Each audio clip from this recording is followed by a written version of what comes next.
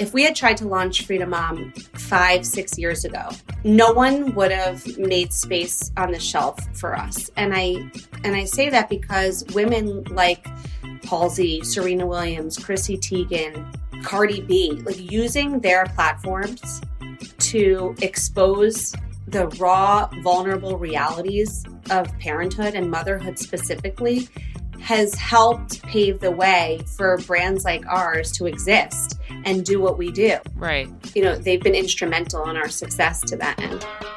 Hi, I'm Ariel Charnas, and this is In-House, my podcast about all the happenings in my life. Whether it's fashion, entrepreneurship, marriage, or mom life, you'll hear it all right here on In-House.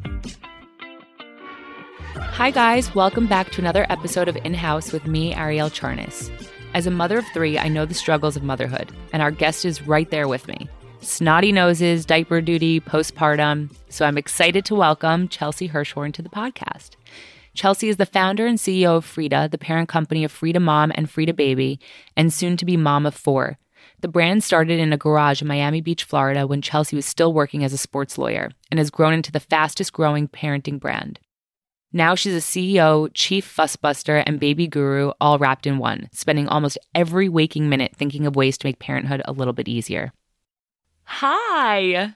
Hi. It's so good to see your face. I know, you too. It's been so long, it feels like. Let's start off by talking about how we met. Mutual friends, but it was in the Hamptons at a dinner, and you knew Brandon. You went to school with Brandon. Yes, we went to law school together. That's the funniest thing ever, by the way. What was he like in law school? The same exact person. The same? high flying energy, smart, gregarious. Did you guys hang out? Were you like friends? Yeah, he was like the mayor. We were actually on moot court together, which is like a mock. Oh, right. A mock trial type of thing. And so we went on a lot of trips for competitions. I remember him talking about this. Yeah, we went to Malibu for one, to Pepperdine, which was so great because we were like, I can't believe people actually go to school here. It was literally on the ocean. It was so beautiful. We didn't win, but it was a fun trip. But the experience was fun. And neither of us practice law anymore, which is crazy. I was going to say, so like, were you a lawyer before? Did you ever go into law afterwards or no? Oh, yes. I had a serious but short law career. So in law school, I worked for the Mets during the summers, and then as, in-house counsel. And then after law school, I worked for a firm called Weil Gotshal in their bankruptcy department. Actually, I started my second summer internship with them. And then my third year of law school was 2008, which was sort of the demise of Wall Street. And so they asked if I would consider taking all of my classes in the morning and starting with them earlier than after graduation. So I did that and worked as a first-year bankruptcy associate for them for 2 years. Filed some of the world's largest bankruptcies, Lehman Brothers, American Airlines, the Texas Rangers. That's crazy. I didn't know you did that. Yeah, it was crazy. It was a really interesting initial, exposure to the law. Right. You got to see what all these companies did wrong, sort of the underbelly. Right. And then Eric was the in-house counsel at a Brazilian private equity firm that acquired Burger King. And he came home one day, like, I want to say a month before we were getting married. Right. We also met in law school. Wait, Eric went to law school? Yeah. He was a few years ahead of me and Brandon. So he was a third year when we were first year. Oh, wow. So he said, would you ever consider moving to Miami? I was like, we're getting married in a month. And I didn't take the Florida bar exam. Right. But I said, yeah, if this is a professional opportunity that you're excited about, right. I'm going to do the least me thing I've ever done and take a risk. And was that hard for you? It wasn't hard for me from a family perspective. Honestly, I was confident that they would come and visit us. And I thought at the time that it was only going to be a few years, which is what he said. He said it would be 2 to 3 years. What was hard was deciding to leave professionally. But right. It was a grueling like almost 2 years of almost the 18-hour work days, 20-hour work days in that like really traditional law firm environment, which I knew wasn't the right fit for me. So that made it a little bit easier. But I moved down with no friends, knowing no one in Miami, just me, Eric, and our dog. Oh my God. No job, which was like so not like me. It's scary. That's like a really scary move to make. Yeah, especially I just graduated law school 2 years ago. Right. I think my parents were a little nervous. I'm sure. But it ended up working out. So what drew you to wanting to start Frida? Like how did that come about? Nothing in particular drew me, or like never in my wildest dreams that I think that this was going to be the path that I would take. But we were in Miami. I was working for the Marlins at the time. Right. I worked for them for 4 years. So I was in-house associate counsel, and I ran all of their non-baseball revenue. So meaning like everything that drives revenue to the team outside of baseball. So concerts, trade shows, events, like programming the ballpark on the non-81 days that they play baseball there. So it was cool because the ballpark was brand new. I got to start like a business within a business. Right. But my first exposure to running my own P&L, sort of a mini entrepreneurial environment within the confines of a much larger organization. We got pregnant, and then I bought my house on Miami Beach. We moved out of our apartment, and our neighbor invited us over for dinner, just with a few other neighbors on the street. Mm-hmm. She's a lovely Swedish woman. And she was selling these Swedish snot suckers out of her garage and selling them to, local baby boutiques or pediatricians' offices. And she asked if I was interested or knew anyone who might be interested in taking over the business. Her kids were teenagers at the time, and she didn't really have any. Was it a big business at that point? Like, was she? Not really. She had definitely garnered some momentum. For example, like she shared stories about local families hearing about the product from their pediatrician and coming in the middle of the night to her doorstep to get one because they were so desperate. Right. But I didn't have kids at the time. So I didn't appreciate how amazing the product was. So, and I loved my job at the Marlins. It was great. I was learning a lot. I was one of the only women there. So that was exciting for me. Although there's a little bit of a glass ceiling in sports for women. So it made it easier to justify leaving. And so fast forward, I had Hunter. She left one in my mailbox as a gift. It didn't look like the nose Frida that you know today. It was very medicinally branded. Right. Like something you would see in a hospital catalog. But she left one in my mailbox. I used it a few months later, and I was like, why is this not on every corner in America? Why didn't anyone tell me about this? Right. And on a paper napkin in her living room that weekend, I signed on to be the CEO for her and eventually bought the business with one product. That is so incredible. Can you explain what Frida is, and including Frida Mom and Frida Baby? So Frida, we now have Frida Baby and Frida Mom, exists really to prepare parents for the unfilterable realities of parenthood. The moments that happen in between scrolling through Instagram and strolling your beautiful stroller down Madison Avenue to lunch with your baby. The moments that are unfilterable, that you need two hands and not an iPhone in sight. And I felt, that parenthood was both on the feminine care side and the baby side, was one of those experiences in life that women felt uniquely ill-equipped for, despite having a plethora of women and friends and family around them who had gone through that experience. My favorite anecdote and the way that we think about that mission and how disciplined we are about the products living up to that mission is, as you get to the end of the What to Expect book, it's like chapter 20 something, they talk about packing for the hospital. And my favorite line is, I'm scared. What does it say? They say to pack a sandwich for your partner or your coach. What? Make sure that Brandon has food when you go to the hospital. I literally wouldn't even, I love my husband. Like, that's the last person I'm thinking about.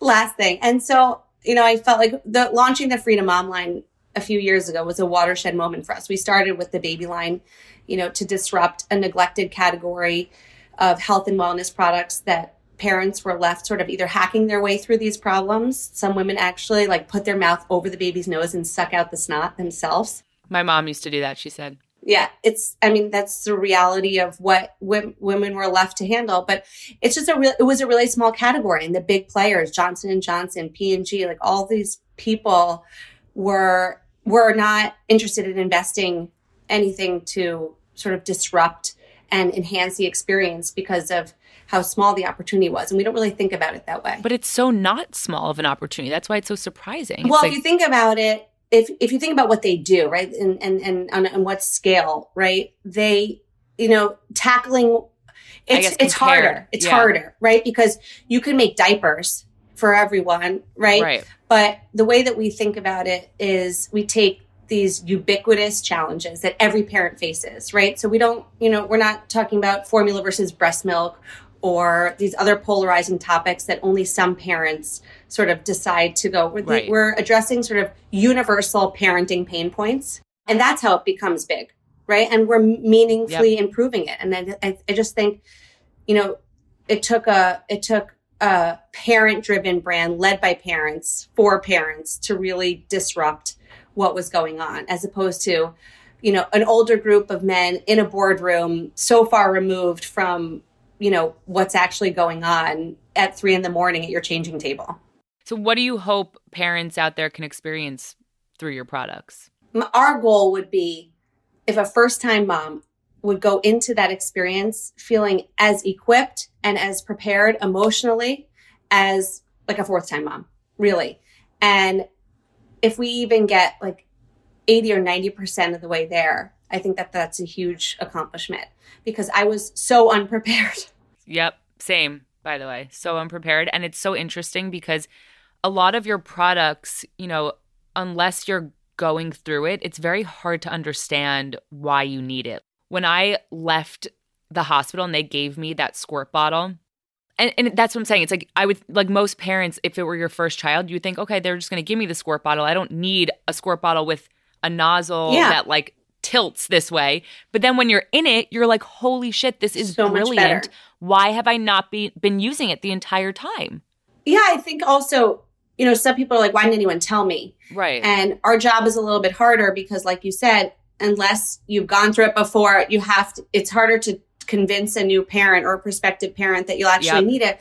We built this brand on the backs of what we call like word of mom, but also, the pediatric community, the OB community. Those are, for me, like the OG influencers. Yep. It's so true. Because they're like the first line of defense when you have some of these issues. And so we really cultivated a huge swath of support from that community for these products. But also I think when it comes to word of mom and spreading, I think, and like spreading the word once you've actually been through it to your friends and to family, I think the reality is it's sort of a little bit of PTSD, is that women are immediately expected to put their mom hat on. You know what I mean? And they don't really take the time to think about what they need or, how to set themselves up for success. So when they go through it, they're just on to the next. Right. And sometimes it's easy to forget that, a friend or a family member could really benefit from some of that information. So true. And what would you say are your favorite, or what products are you most proud of? Oh man, that's like asking to pick your favorite child. I know. Like what was like a big moment for you that you were like so proud of? Unquestionably, Frida Mom was a watershed moment for the brand. I think if you think back 4 years ago, right before we launched, we were trying to promote our Peri bottle, which is the upside down squirt bottle that you wash your vagina with after you give birth. We couldn't use the word vagina on any billboard in any major city. We had these beautiful ads. That's crazy. Crazy. They wouldn't let us. We tried every major city. And finally, New York came to the table. In certain subways, we were allowed to use it. Aside from even the products, what the brand has done to unlock some of the cultural narrative opportunities that have shifted because of some of the work that we've done and some of the like cultural changes generally around women's health has been, I think, like a monumental achievement for our brand and something that I'm really proud of. So, the evolution of just, if you take our mission to prepare parents, advertising the realities of what women go through after birth is core to that goal. And not being able to use words like vagina or show, we just shot this beautiful commercial. I was just going to bring that up. I loved that commercial. So real. Well, so there was two. The first one we shot, which finally is now on linear television, where we partnered with Hulu. The first time we wanted to launch it during the Oscars because that was like a core female demographic for us to reach. Right. Obviously it's like Women's Super Bowl. And they rejected it. And they said that feminine care is analogous to guns, sexual content, lewd behavior, politics. I have chills. Yeah, it was really sad because we invested a lot of time and energy into that production. But we turned it around and we turned the rejection into an opportunity for the brand. We said, why is this the case? And then fast forward a year later, we launched our breast care line. We shot another commercial, and this time we were able to air it during the Golden Globes. It was the first ever commercial showing women breastfeeding on TV. Wow. So I feel like that's like really, aside from the products, that's really what I'm most proud of, is I think that there's been a lot of cultural narratives that have shifted. Yeah. Even with our partners like Target and Walmart. Yeah. What do they allow? What are they comfortable with? Like, how does that work? When we launched Frida Mom in 2019, the way that the process works is you design your packaging and then you send it to them to go to sort of like a mock-up for space, right? Like so that they can space out the products on their shelves. Right. They saw the packaging and the artwork and they said, I don't think this is going to work. Like we have a lot of customers in the middle of the country who may be offended by some of the lines that you guys are using. And we try to infuse some levity and lightheartedness and humor into the copy so it's not all so serious. So for our postpartum underwear, we said, something along the lines of, underwear that stretches even more than you have. Or, witch hazel foam so good you'll feel like a magician. It was all like cute and quippy at the end. It was a really pivotal moment for the business because they said, you have to either change it or we can't take it. And we had like millions of dollars worth of inventory en route to our warehouse already in plan. Crazy. And I will never forget where we were sitting in the office when we said, there were like 3 or 4 of us on the phone and we said, then we can't do it with you. We'll just launch it online. And we feel really strongly that this is the right messaging. And then 2 days later, they called us back and said, we'll try it. And it sold out within 2 weeks. Oh my God, that's amazing. It was a scary moment, but it's scary. Yeah, that's very bold, but sometimes you have to do that. Yeah, it felt like not doing it would be inconsistent with what we stood for generally. Right. How important is it to have women like Halsey, Chrissy Teigen, and Serena Williams sharing their stories of being mothers? Integral. And I credit them frequently, not only publicly, but in all of our material that we use to sell the products into our retailers. And I say that if we had tried to launch Frida Mom or any of these products 5-6 years ago, no one would have made space on the shelf for us. And I say that because women like Halsey, Serena Williams, Chrissy Teigen, Cardi B, like using their platforms to expose the raw, vulnerable realities of parenthood and motherhood specifically has helped pave the way for brands like ours to exist and do what we do. I think there weren't conversations like that happening 5 years ago. There wasn't this sort of lift the veil initiative to show some of the more vulnerable, honest realities. Everything was filtered. Everything was beautiful. And I think, they've been instrumental in our success to that end. 1,000%. I mean, I feel like most women or influencers that I follow on Instagram, I mean, the ones that I gravitate towards are the ones that are super honest and raw about motherhood, parenting, child labor, like all of it. I like thrive. I love it. You do such a good job of it. I feel like I could do better. I feel like I don't do a good job of it, honestly. No, I think that to the greatest extent that you can, given like what you do professionally, I think you do. I think you show the highs and the lows. I think there are other women using these platforms, however large they are, whether you have 37 million followers, 1 million followers, or 20,000 followers, who will have a baby show these beautiful like postpartum experiences, show them like jaunting out to like lunch. Gorgeous in their bed. Yes. Yeah. And I think like it does a disservice. Not that there's not a place for those, but if they lived alongside some of the more realistic experiences, I think it would help other women a lot. Yeah.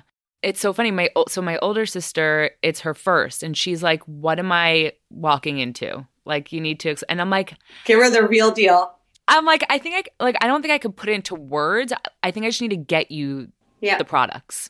And I was going to ask you, what should I just get her the hospital kit? Is that? Yeah, I think what we've tried to do with the products, which is the experience of preparing for being a parent was a really fragmented and broken process.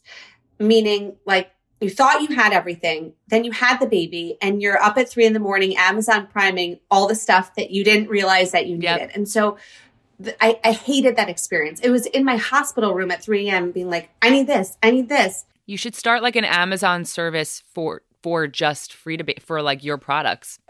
So we have a great Amazon storefront, but we take it a step further. Even if you're going to Target, or when we launched Frida Mom, I had them trail me through Walgreens, Target, and a grocery store. And it's 7 different sections of the store you have to go to. To buy like a bottle of witch hazel or Dermaplast, you have to go to the foot care aisle. Nothing made sense. Yeah. And so we took this very like curatorial approach, meaning like every line has a kit that you can get like in a one-stop shop, exactly what you need. And if you need to fill in like refills, everything's sold individually. But for that initial sort of experience, you have this kit where you don't need anything else, genuinely. You go to the hospital, there's socks, there's a delivery gown that unsnaps so you can breastfeed instead of that terrible one that goes down the back and you have to like rip off you. You have to be naked. You have to be naked to do like skin to skin or to breastfeed. And so there's snaps and there's just everything you could possibly think of. Yeah. And then obviously if she ends up having a C-section, now we have a whole line for that too. For that. That's incredible.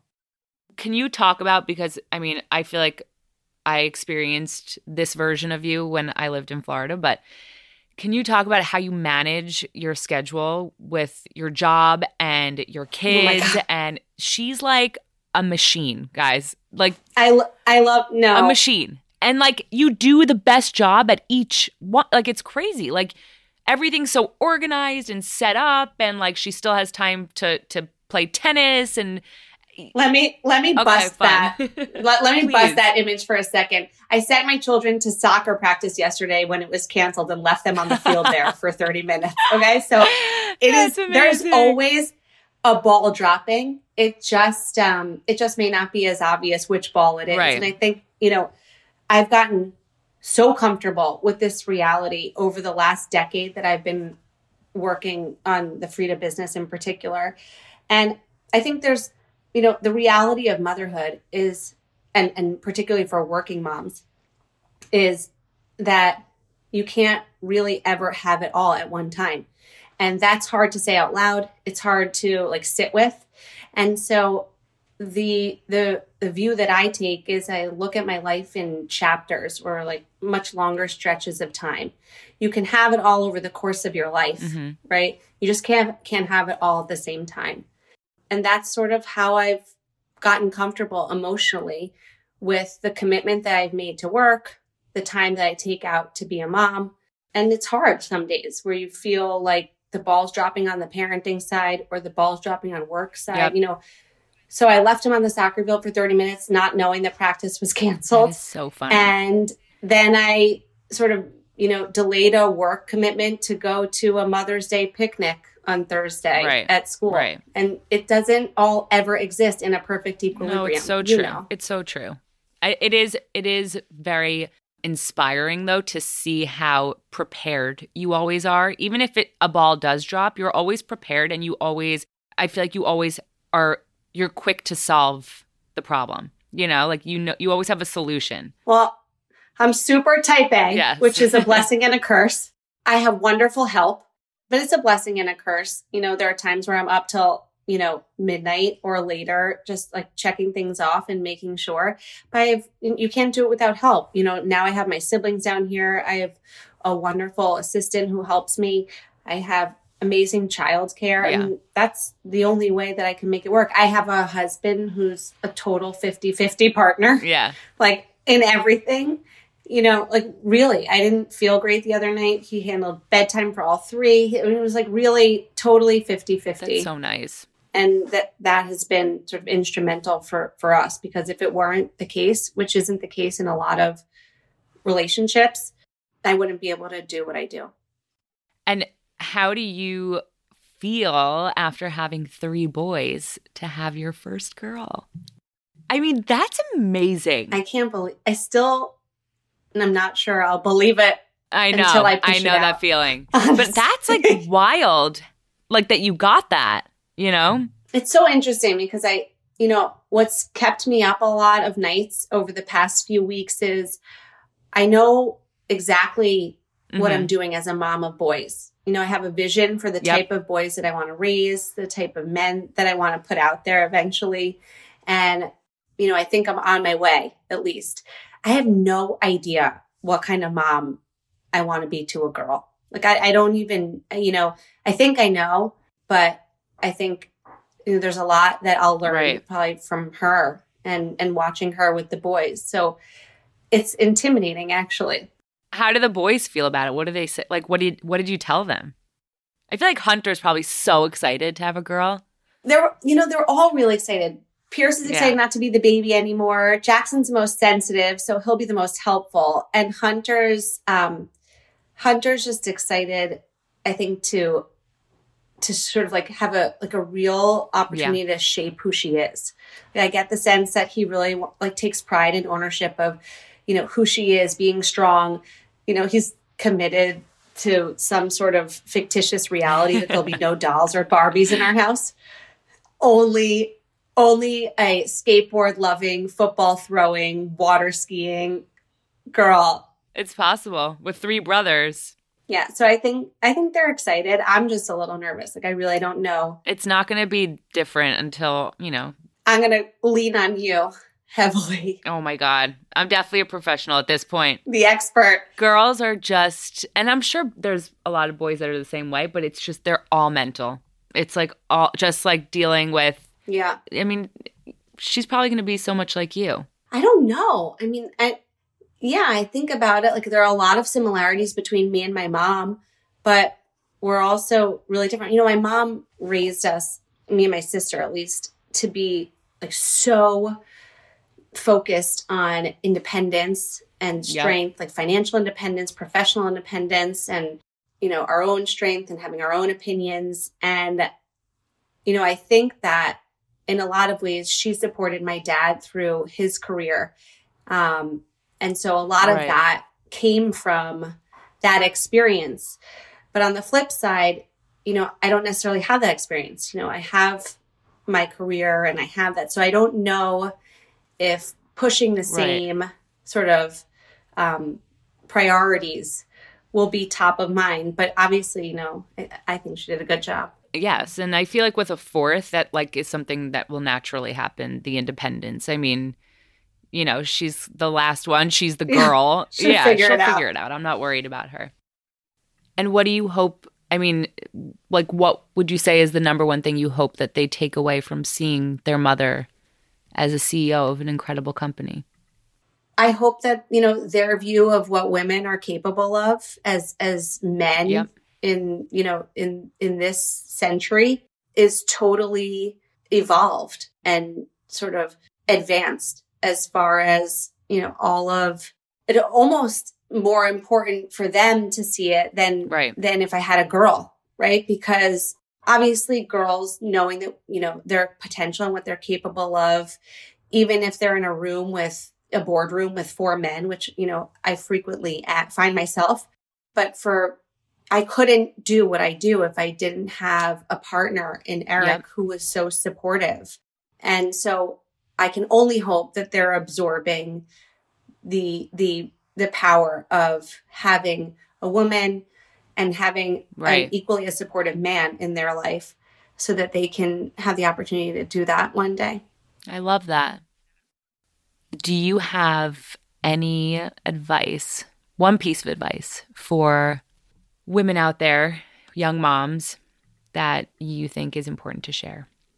My go-to always is, there's a lot of different anecdotes or quips to say it, but you can't pour from an empty cup, right? And so, the airline equivalent is you have to put your oxygen mask on first before helping others. And so few women understand the value in that, meaning they're so focused on their role as a mom, their role as a wife, their role as a sister or a friend, or the obligations that they have to everyone else.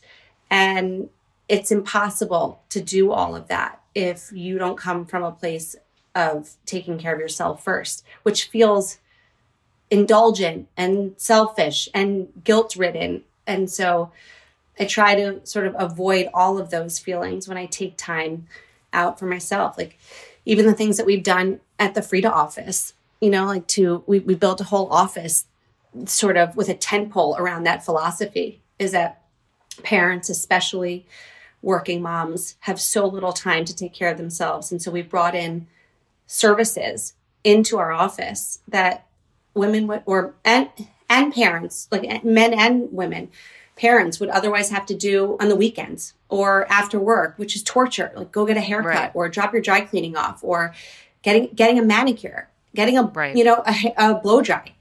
And we brought all of that in so that you can take and that was, a really important thing for us, is that if we could eliminate one component of self-care for parents in the after work hours, then they can go home and they get an hour or two back to themselves or for their families without having to compromise.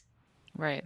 Where can everyone follow you and Frida Baby and Frida Mom? So we have Instagram, Frida Mom and Frida Baby. I'm on there also, although probably not as much as my team would like. I'm so bad at it. But yeah, I think more importantly, we're in over 250,000 retailers across the country. So we've really democratized access to all of our products as sort of the primary focus. That's the reality of where parents shop. Do you have direct to consumer? You have like a website, fridababy.com? We do. We have Frida.com, which has Frida Baby products and Frida Mom products. I think for the nature of our products, though, the reality is we wanted to find women and parents where they were shopping, elsewhere. So whether you want to ship it to yourself from Frida.com, or you're on Amazon buying a whole host of other things, or you're in the aisles of CVS picking up a prescription, or going on a Target run, our strategy was always to be wherever the most convenient place for parents was. Well, thank you so much for joining me. Thanks for having me. This was so fun. Of course. This is long overdue. I know. My followers definitely, there's so many mothers out there that listen. And I know that this is, I could speak to the product because I've used it pretty much for all three of my babies and my pregnancies, but it's incredible. And if you guys have not tried it yet, definitely go and order everything from Frida Mom and Frida Baby. And thank you to all the listeners out there. You could reach out to us with any questions about the podcast or who you want us to bring on next, and just DM us on Instagram at Something Navy. See you next week. That's a wrap for today's episode of In-House. Thank you for listening. We'll be back next week with more thoughtful discussions and amazing guests. Make sure you follow on Spotify and Apple Podcasts so you never miss an episode. And of course, follow me at Ariel Charnas and at Something Navy. See you next week.